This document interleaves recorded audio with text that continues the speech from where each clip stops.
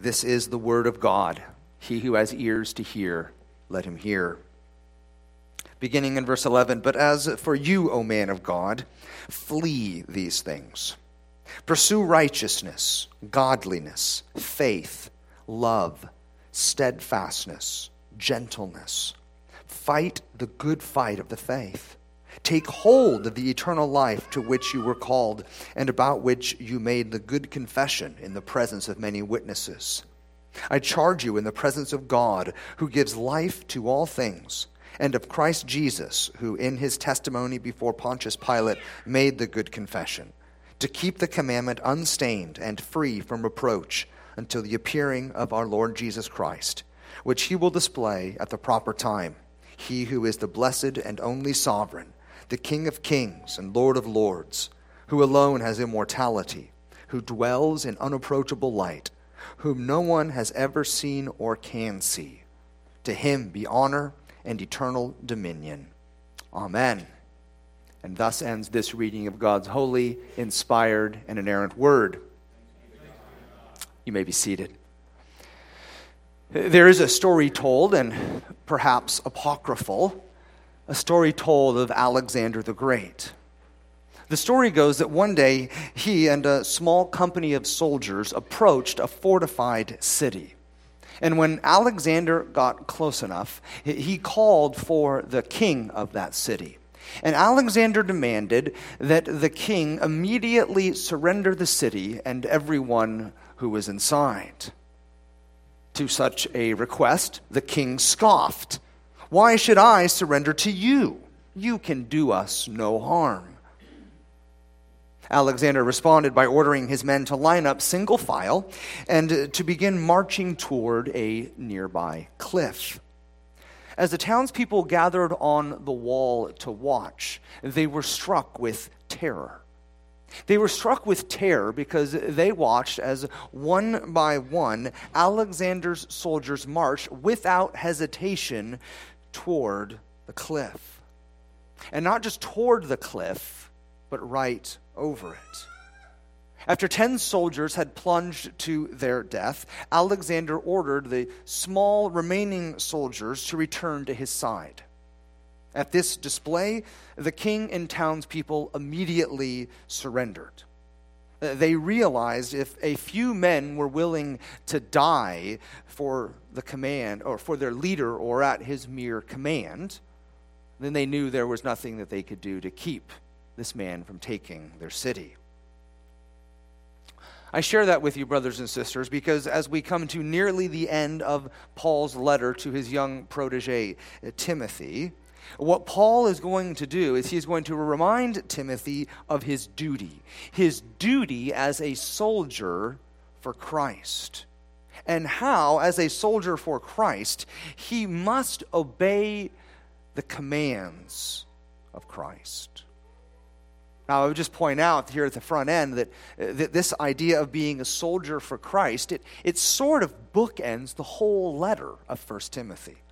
I say that because all the way back in chapter 1, verse 18, Paul says, "Wage the good warfare."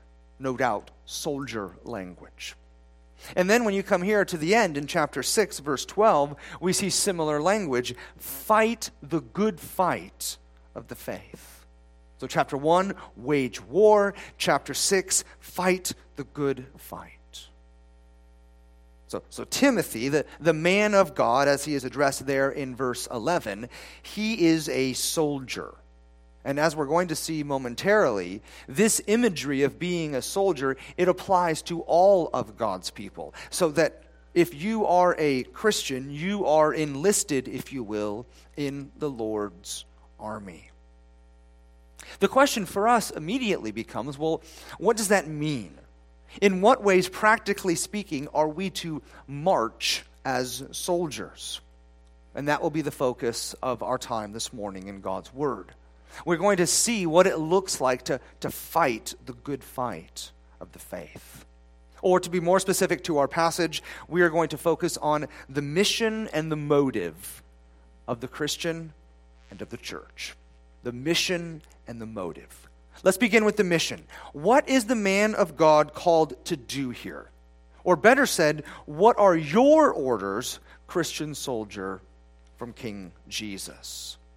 The first directive is found in verse 11. Flee. Verse 11, but as for you, O man of God, flee these things. So sometimes in battle, what you have to do is retreat. And so the question here is, well, what must you and I retreat from? And verse 11 tells us to flee these things. So what are these things? And the answer is, it really encompasses all that Paul has written to Timothy back in 1 Timothy chapter 6, verses 3 through 10. You may remember, it's been a couple of weeks, but Paul warned Timothy and the church of this plague of false teachers and their false teaching. In fact, the false teachers had a disease that was eating at their soul. And that disease was the cancer of conceit. They were swollen with pride. And this disease had three primary symptoms. They craved change, they craved controversy, and they craved cash. In other words, these false teachers had deviated from the gospel. Christ was no longer enough. His life, death, burial, resurrection, ascension, from the perspective of the false teachers, that was all old hat. They craved something new, something trendy, something that would really scratch their sinful itch. They also craved controversy. They were verbal brawlers, always picking a fight. They specialized in making mountains out of molehills and molehills out of mountains. And then, of course, they wanted their wallets fat, as all false teachers do. So that really, at the end of the day, what they worshipped was dead presidents. They served them, they loved them, they worshipped them. And so to all of that, to all of these things, verse 11, the Christian soldier must flee. So hear me well. If you are a Christian and you want to grow as a Christian, if you want to bear fruit and thrive, then you must learn to put distance between self and sin. You must, verse 11, flee those things. Those things that would rival your affections for Christ. They must be abandoned. Those vices that rob you of your Christian joy and Christian fruit, they must be repented of. Your sin that will stumble you and entangle you and even trap you, it must be killed. You see, church, we need to start seeing sin for what sin is. We need to recognize, as you've heard me say before, that sin is a terrorist. And when it comes to terrorists, they will either kill you or you will kill them. There is no negotiating. Let me ask you, do you think of sin that way? Do you think of your own sin in those categories? Do you picture sin standing behind you, holding a gun to your head? Because that's what it's doing. And you will either lay there and do nothing and sin will destroy you, or you will, with all the strength that you can muster from the Holy Spirit, you will wrestle that terrorist to the ground, steal his gun, turn it back on him, and leave him in a chalk outline. You see, those are the options. Those are the only options. We are not a people who cozy up to sin. We run from it. We put distance between us and it. It's been rightly said, the best way to be free is to flee. But, and please hear this because I think this is where a lot of Christians zig when they're supposed to zag. It is not enough to merely flee from something. You must also flee to something, right? So as a soldier, if all you do is retreat, that's not enough. You also must pursue. And that brings us to our second directive. I'm going to use the word follow this morning. verse 11 brings this out. We read, "But as for you, O man of God, flee these things." That's not all. Very next word, pursue. And then you'll notice, we'll go over these in a moment, you have these 6 godly character traits. And again, I really want to press on your mind the contrast. Because what Scripture says is, flee this stuff, pursue that stuff. Quit going over here, start going over here. Christian, if you were to wage the good warfare, 1 Timothy 1:18, then you must turn from sin and you must turn toward your Savior. You might think of it like this. The human heart, your heart, in a lot of ways it's like a ride at the amusement park.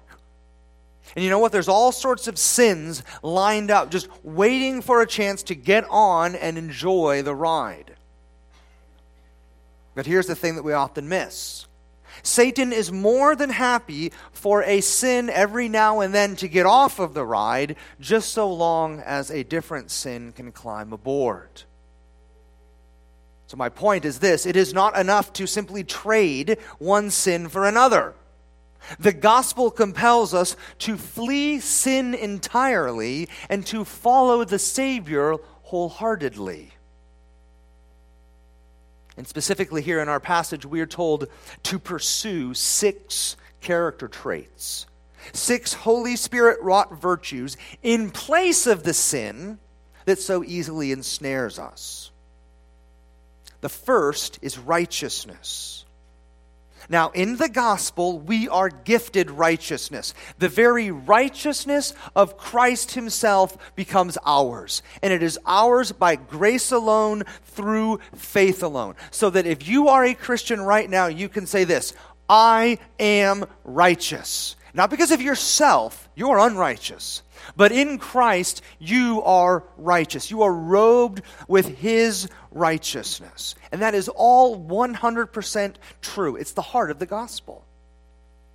However, practically speaking, we are called to pursue righteousness in our day-to-day lives. And here, this righteousness, it refers to conduct that is in accord with God's law and pleasing to him. So I want you to catch how this math shakes out. This is how gospel math works throughout the Bible. You are righteous right now solely on account of Christ. You are righteous, so therefore pursue righteousness so that you can be what you already are. You understand that? That's the wonder of how the gospel works out. You are righteous, now act like it. Be what you are. Then the Christian soldier is also to give himself to, the middle of verse 11, godliness. Godliness is sort of the idea that man owes to God. Again, because we have been redeemed by Christ, we are called then to pursue Christ-likeness, or to use the language here, godliness. Next, you have faith. Now, this isn't saving faith, that which the Holy Spirit gifts his elect people in the miracle of regeneration. No, this is sort of like a day in and day out faith. To say the same thing a little bit differently, this is not justifying faith, but sustaining faith. For example, it's the faith on Monday that rests in the utter sufficiency of Christ, no matter what happens at the office. It's the faith on Thursday afternoon that relies upon God and God alone, even when you get that call from your doctor about your blood work. It's the same faith on Friday night that finds its identity in the Savior and not self, which keeps you from compromising or sinning with those so-called friends. This is the faith that we are called to pursue. And the question is, well, how do we lay hold of this faith? How do we grow in it? And I assure you, there are no shortcuts. There's only one way. And the way that we grow in the faith is that we give ourselves to the ordinary means of grace, whereby our faith will be strengthened and nourished. What that means is this: if you want to grow in faith, then you will make it a priority to gather with God's people. And you will gather to hear God's word read and God's word preached. You will joyfully lift your voice in song. You will confess your sins. You will lean into the promises of the gospel. You will eat the bread and drink the wine in faith. You will humbly bow your head in prayer. You see, these are the means of grace that God has given to us. And so what God is telling us here is that if you want to grow in faith, then you need to give yourself to the faith. This is how you grow in it. Paul then calls us to pursue love. This is not a love first and foremost for Christ. This is a love for one another. I would encourage you to look around. And I mean that. It's not rhetorical, really, to look around. And I say that because these are those whom Christ has called you to love. Christians often make two mistakes when it comes to how we're supposed to love in the Bible. The first is that we assume that we're supposed to love our best friends. It's pretty easy. Or a second mistake is that we assume that this idea that we're supposed to love one another, that it's sort of this nameless, faceless idea, right? It's easy to love people as long as those people don't have names. But what the scriptures tell us is that in the church, our love is actually made visible. Our Christian love is demonstrated as we rejoice with those who rejoice and weep with those who weep. And that's not always going to be your best friend. It's not always going to be who you get along with. It's often going to be those that are all around you. Now, at the same time, we ought to be sure of this, that our love for one another, it overflows from your heart only because it first overflowed from the heart of Christ. That is to say, that's the cloud from which the rain of our hearts drop. It's Christ's love. Christ's love for us energizes our love for others. Remember 1 John 4:19? We love because he first loved us. This is why we love. And so Christ has shed his blood and redeemed us, demonstrating his love for us. And the more that we sink our teeth into that delicacy, the more that we will overflow with love toward those around us. Which means, if one of your symptoms is you don't love people, the disease might very well be that you are not meditating on the love of Christ for you. Then fifth, you have steadfastness. Perhaps not the best translation. Here it's the idea of an attitude of patience and trust that a person has when they're bearing up under unjust treatment. Know this, Christian soldier, as you flee from sin and follow your Savior, it will not be met with the applause of men in this world. The fact of the matter is you will suffer. The more faithful you are to Christ, the more you will be maligned and harassed. And so, as Scripture tells us in other places, rather than return evil for evil, God's Word is telling us here to pursue steadfastness. And again, as a Christian soldier, the question for us is, well, how do we do that? Might I suggest to you that you begin by immersing yourself in the patience that Christ has shown you. Again, you do that. You begin to see your sin for what it is, and you begin to see the love of Christ and the patience that he has demonstrated toward you. You lean into that, and you will quickly see how your heart melts towards those who are giving you gruff. Finally, you have gentleness. Here's the deal.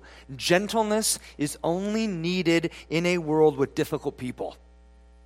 And difficult people are everywhere. They might even be sitting right next to you. So, Christian, you are to arm yourself with gentleness. Do you remember how the prophet Isaiah described the Lord Jesus? A bruised reed he will not break, and a smoldering wick he will not quench. As hard-bitten Calvinists, we often want to think about how Christ is King and Lord and sovereign, and He's all of those things. Don't misunderstand me. But that's half the story. He is also altogether gentle and tender and precious in how He deals with His people. Again, here's a little candle. Christ will not come by and snuff it out. He's gentle. He's patient. He's tender. And so as those who are Christ, we are called to cultivate such an attitude. We are to be gentle in our dealings one with another because Christ is gentle in His dealings with us. And here's the deal. This is what I want you to see and understand and feel in your bones. This righteousness and godliness and faith and love and steadfastness and gentleness, hear me well, you will not, I repeat, not stumble into it. As Christians, we sometimes talk about falling into sin, and I understand what is meant by that. But know this, no one ever just falls into holiness. It doesn't work that way. Holiness or Christ-likeness, it must be pursued. It must be sought out. There must be within your soul a white-hot passion. In the same way that a police officer barrels down the highway in hot pursuit of his suspect, so you too, Christian, must be in hot pursuit of Christ. That means the sirens are on, the foot is on the gas, there's no letting up. You must give yourself to Christ. You must pursue Him, to use the language of verse 11. You must follow hard after Him. If not, you will fall into sin. But you will never fall into holiness. Soldiers of Christ, we have a mission. We are to flee, we are to follow, and now third, we are to fight. That's the language of verse 12, right? Fight the good fight of the faith. Scripture has taught us in 1 Timothy that as Christians we are not to be contentious, that's true, but we are called to contend. And you better believe that there is a difference. Soldiers, and this is true both in the world and in the church, they are called to fight. It comes with the territory. Now, lest you think I'm overplaying my hand, it is worth mentioning that the Greek word Paul uses there in verse 12, the word the ESV translates as fight, we actually get our English word agonize from it. So Christians, we are told to agonize, to strain ourselves, to work hard, to sweat. Dear brother and sister, we are to fight. And I should add, that same word fight, at the time that Paul wrote his letter, this was used in both military and athletic endeavors to describe the concentration, discipline, and extreme effort needed to win. Think specifically of an athletic competition such as a boxing match or a wrestling tournament. That's the flavor. That's how this word is used. The point then of our passage? Well, we can at least say this, at minimum, the Christian life is a hard one. Can we say that? Can we just be honest and say that being a Christian is tough? It's altogether taxing, and it's taxing because the devil hates us, and the world despises us, and our flesh relentlessly tempts us. On top of that, the more faithful we are to Christ, the more hostility we will experience in this world. And then, to make matters worse, and this is one of the great ironies we see throughout church history, we find that the saints who get closer to Christ, you know how they feel? More sinful.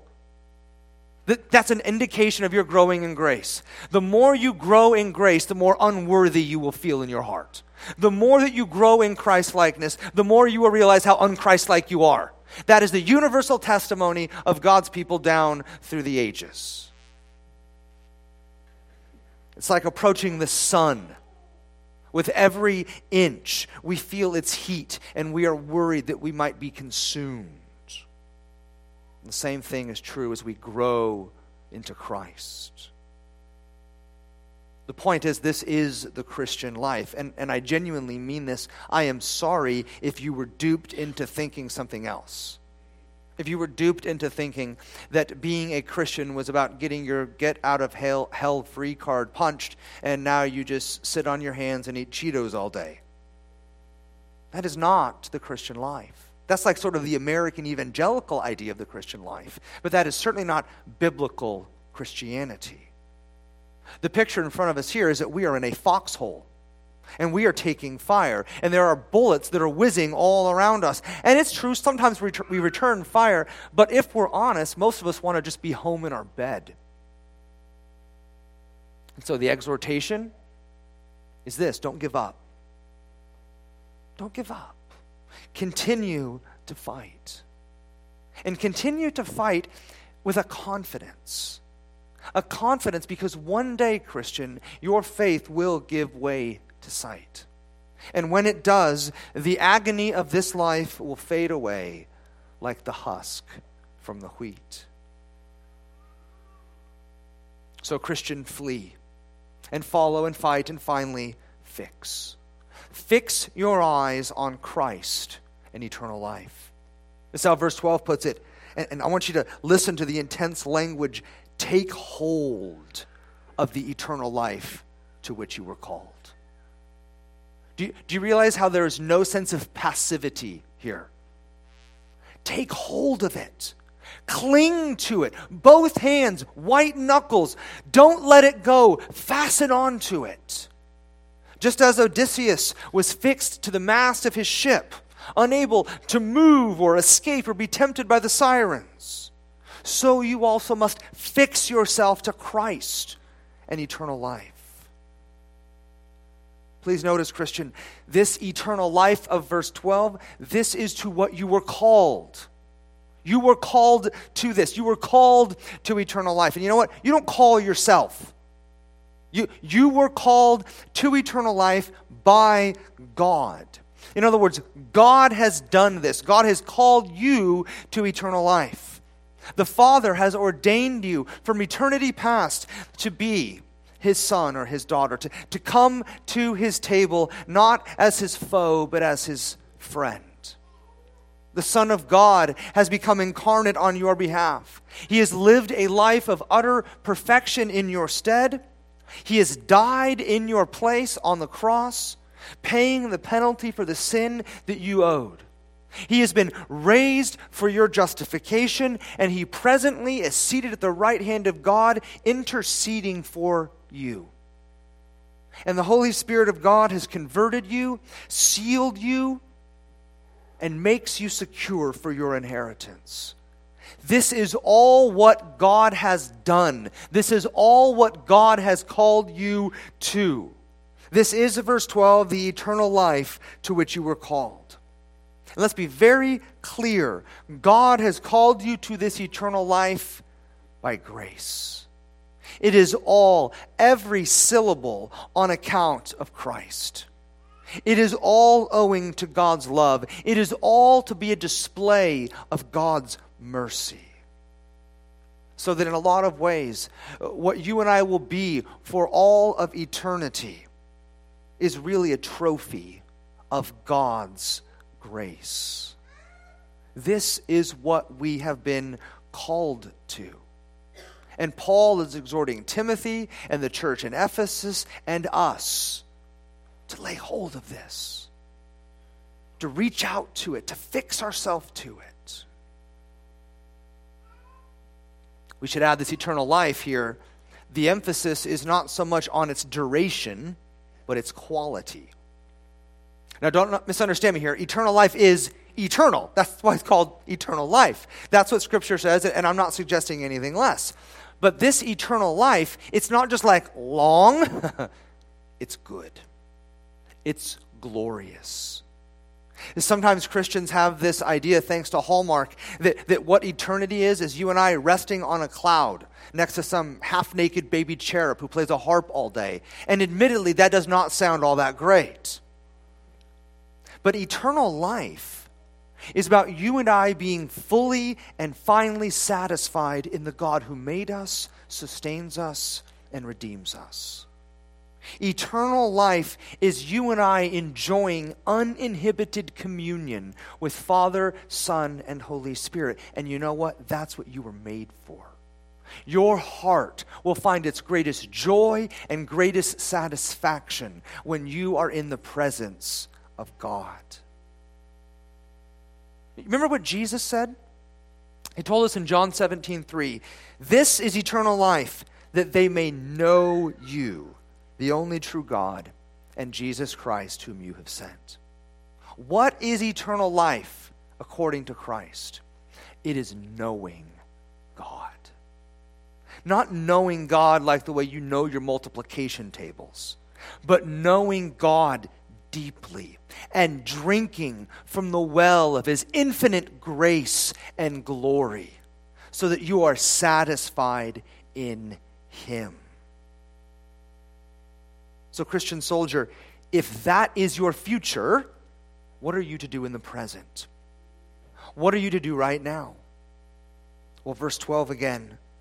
Take hold of this eternal life. Do it now. Fix your eyes on it. Reach out to it. Revel in it. Rejoice over it.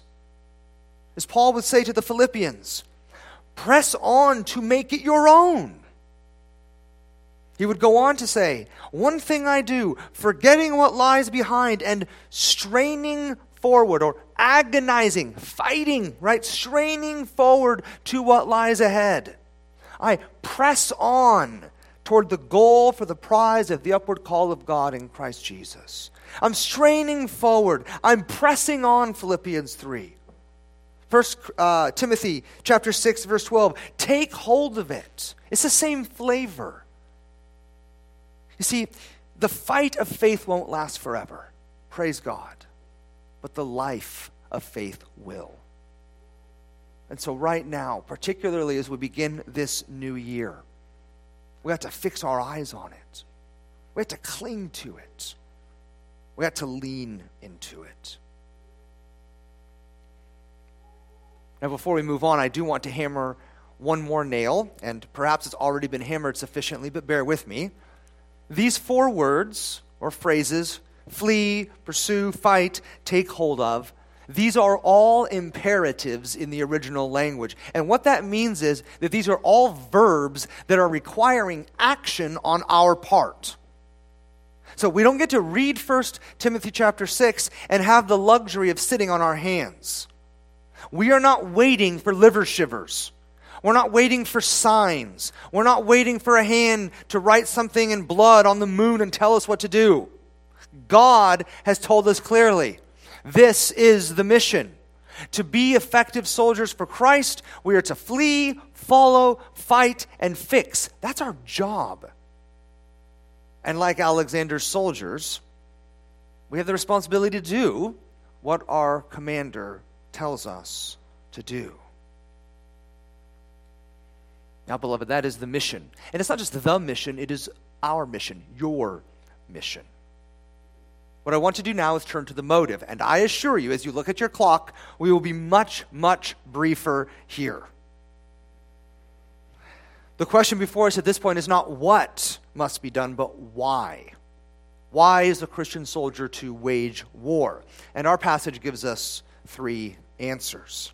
First, presence should motivate us. Not presence like you got last week under the tree, but presence in the sense of verse 12. We're told to fight the good fight of faith, take hold of eternal life to which you were called, and here we go, and about which you made the good confession in the presence of many witnesses. So the point is there's witnesses involved, just like at a wedding. When you attend a wedding, you are not there just for the drinks or for the dancing or for the desserts. You are there to be a witness of the vows that are exchanged and the covenant that is being made in front of you. And similarly, we have witnesses when it comes to verse 12, making the good confession. So who are those witnesses? Well, it most certainly includes God the Father. Beginning of verse 13, I charge you in the presence of God. So God the Father here is invoked as a witness. So also is the Son of God. Middle of verse 13, and of Christ Jesus, who in the testimony before Pontius Pilate made the good confession. So the Father is a witness, Christ is a witness. Christ is also an example because he too made the good confession before Pontius Pilate. But that's not all. You also have the church, or the body of Christ. This is all more than implied there at the end of verse 12. Because again we read, and about which you, speaking of Timothy, you made the good confession. Now there is some debate as to when Timothy made this so-called good confession. Some say it was at his ordination, others say it was at his conversion, still more say it took place at his baptism.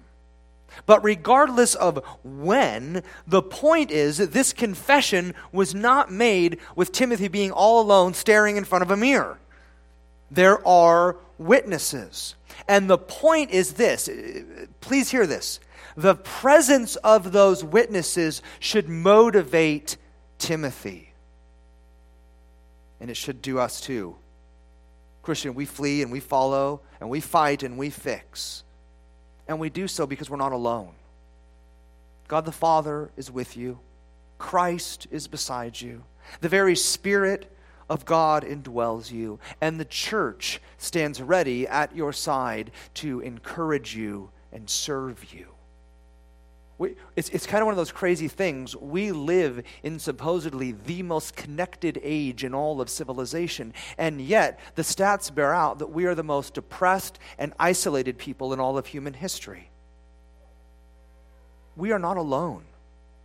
The very triune God is in your corner, and so are God's people. And so what Paul is saying to Timothy and what I'm saying to you is this: press on in the faith. And you've got brothers and sisters that will put their arms around you and help carry you if you need it. Then second, purity should motivate us. Look again at verse 13. What's the charge? Paul says, I charge you. What's he charged to do? Verse 14, to keep the commandment what? Unstained and free from reproach. So what should drive Timothy? What should drive the pastor today? And what should drive you today? A desire to keep the commandment unstained. Or to use my language, Christian, to be pure. Now that raises the question, well, what is this commandment? And commentators differ at this question. Most likely, it refers to upholding, keeping, proclaiming, and defending the faith. That is to say, this really encompasses all that Timothy, as a pastor, is called to do.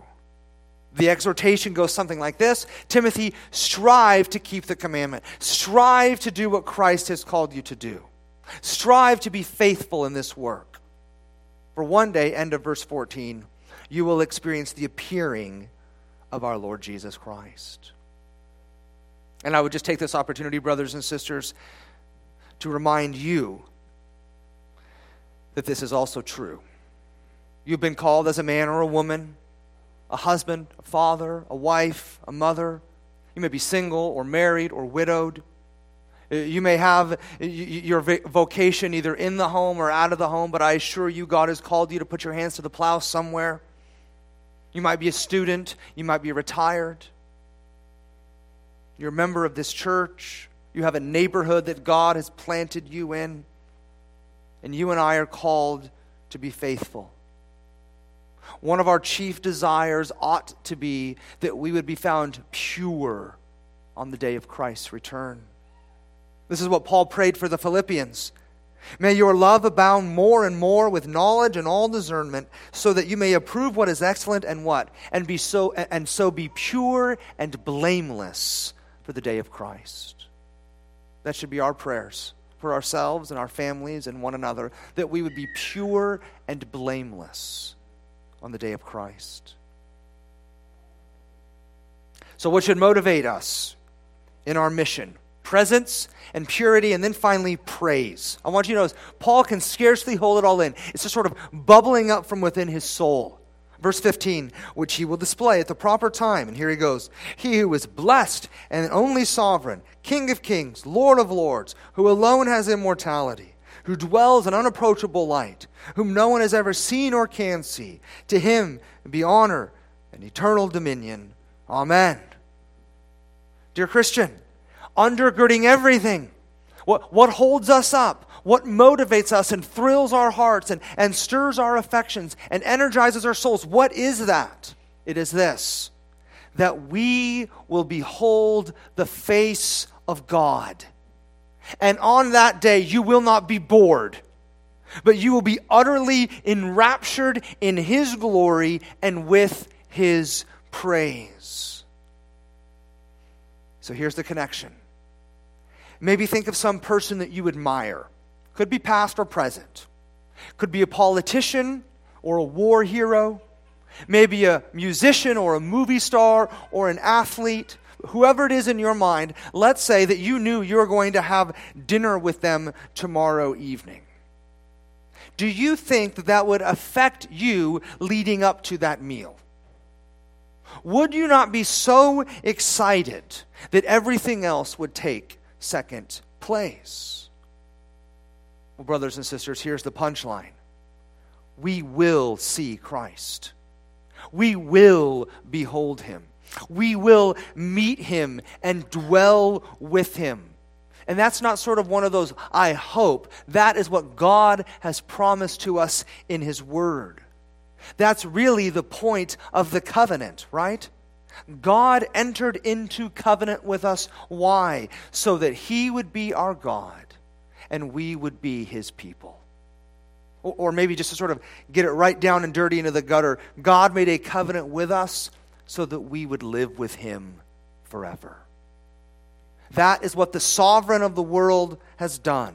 He who is King of kings and Lord of lords, He has guaranteed it. Sure, as Paul would tell us here, He dwells in unapproachable light. And no, you have not seen Him, but He has seen fit to reveal Himself to us in His Son, the Lord Jesus Christ. God is your Creator and your Redeemer, and you were made to praise Him. And in Christ, that is exactly what you will do.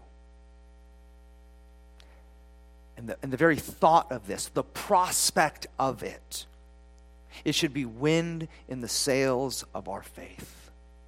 As soldiers, it should motivate us in our mission.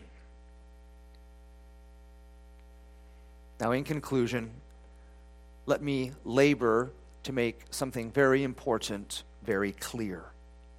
These motives, presence, purity, praise, these are motives, not manipulation.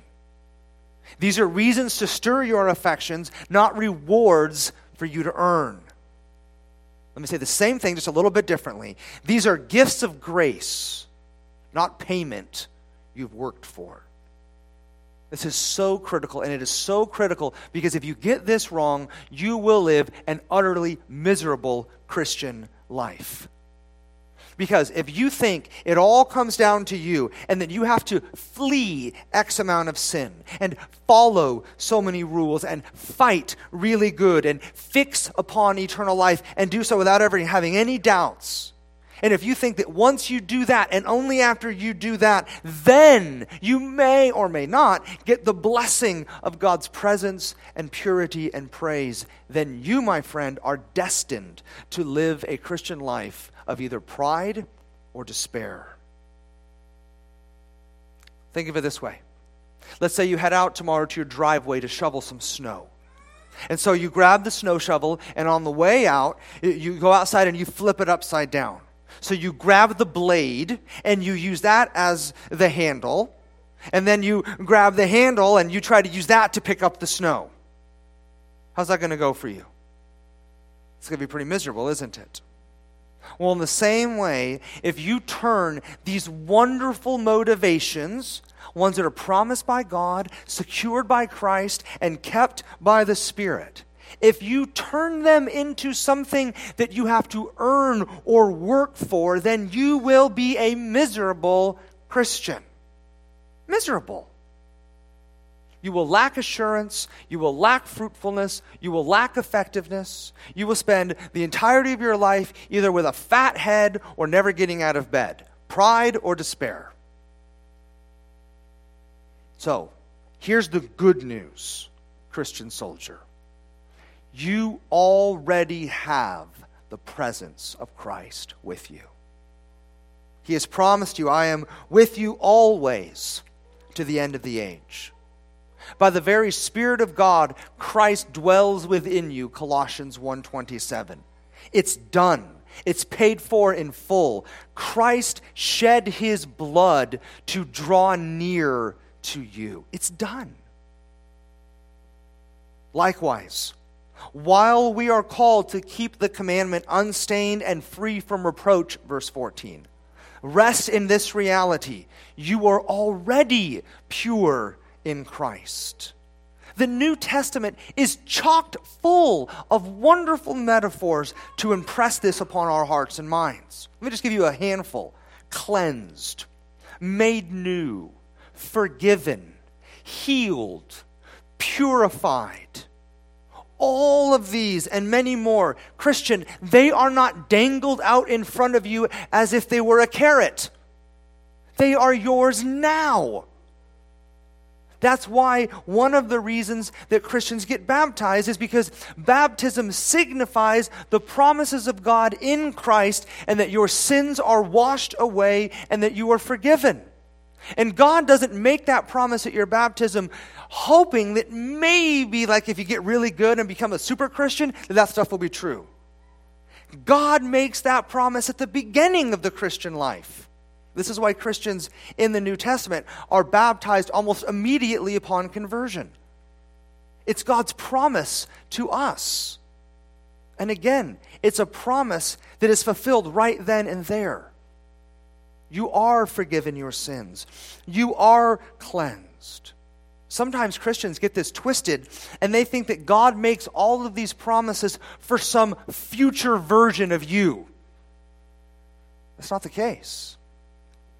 God makes those promises to you in that very moment. And Christian, as I've already mentioned this morning, you were made for God. To see God, praise God, experience God, love God, know God, and hear God.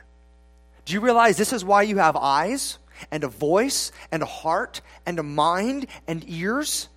It's because God gave you all of this so that you would be able to experience all of Him. God made you for Himself. And though it is true, you and I have fallen in our sin, and like Adam and Eve, we've been banished from the presence of God. But in Christ, God welcomes us back into His presence. And we will see God. And on that day, our hearts will be satisfied with God. And we will praise Him, not for what we have done, but for what He has done for us and in us and through us. So, Christian, must you flee and follow and fight and fix? And the answer is, of course. The soldiers follow the orders of their general. But we do not do so in an effort to curry favor with God. We follow the orders of King Jesus out of gratitude. We follow the law of God because all that God has done for us to make us His. Let's pray together.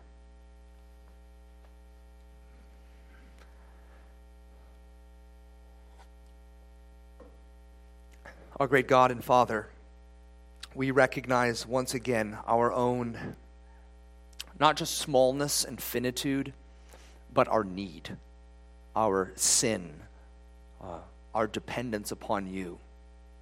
Your word tells us that in you we live and move and have our being, that you give to all mankind life, breath, and everything. And we pray that you would, in your grace, continue to pour out those gifts upon us. We pray that you would stir our affections in such a way so that we would truly long to know Christ more fully, that we would love him, that we would be satisfied in him. We pray that you would keep us from turning this Christian life and this new year into a treadmill. But we do pray that you would energize us from the inside out to faithfully follow and serve Christ. We pray these things in his name. Amen.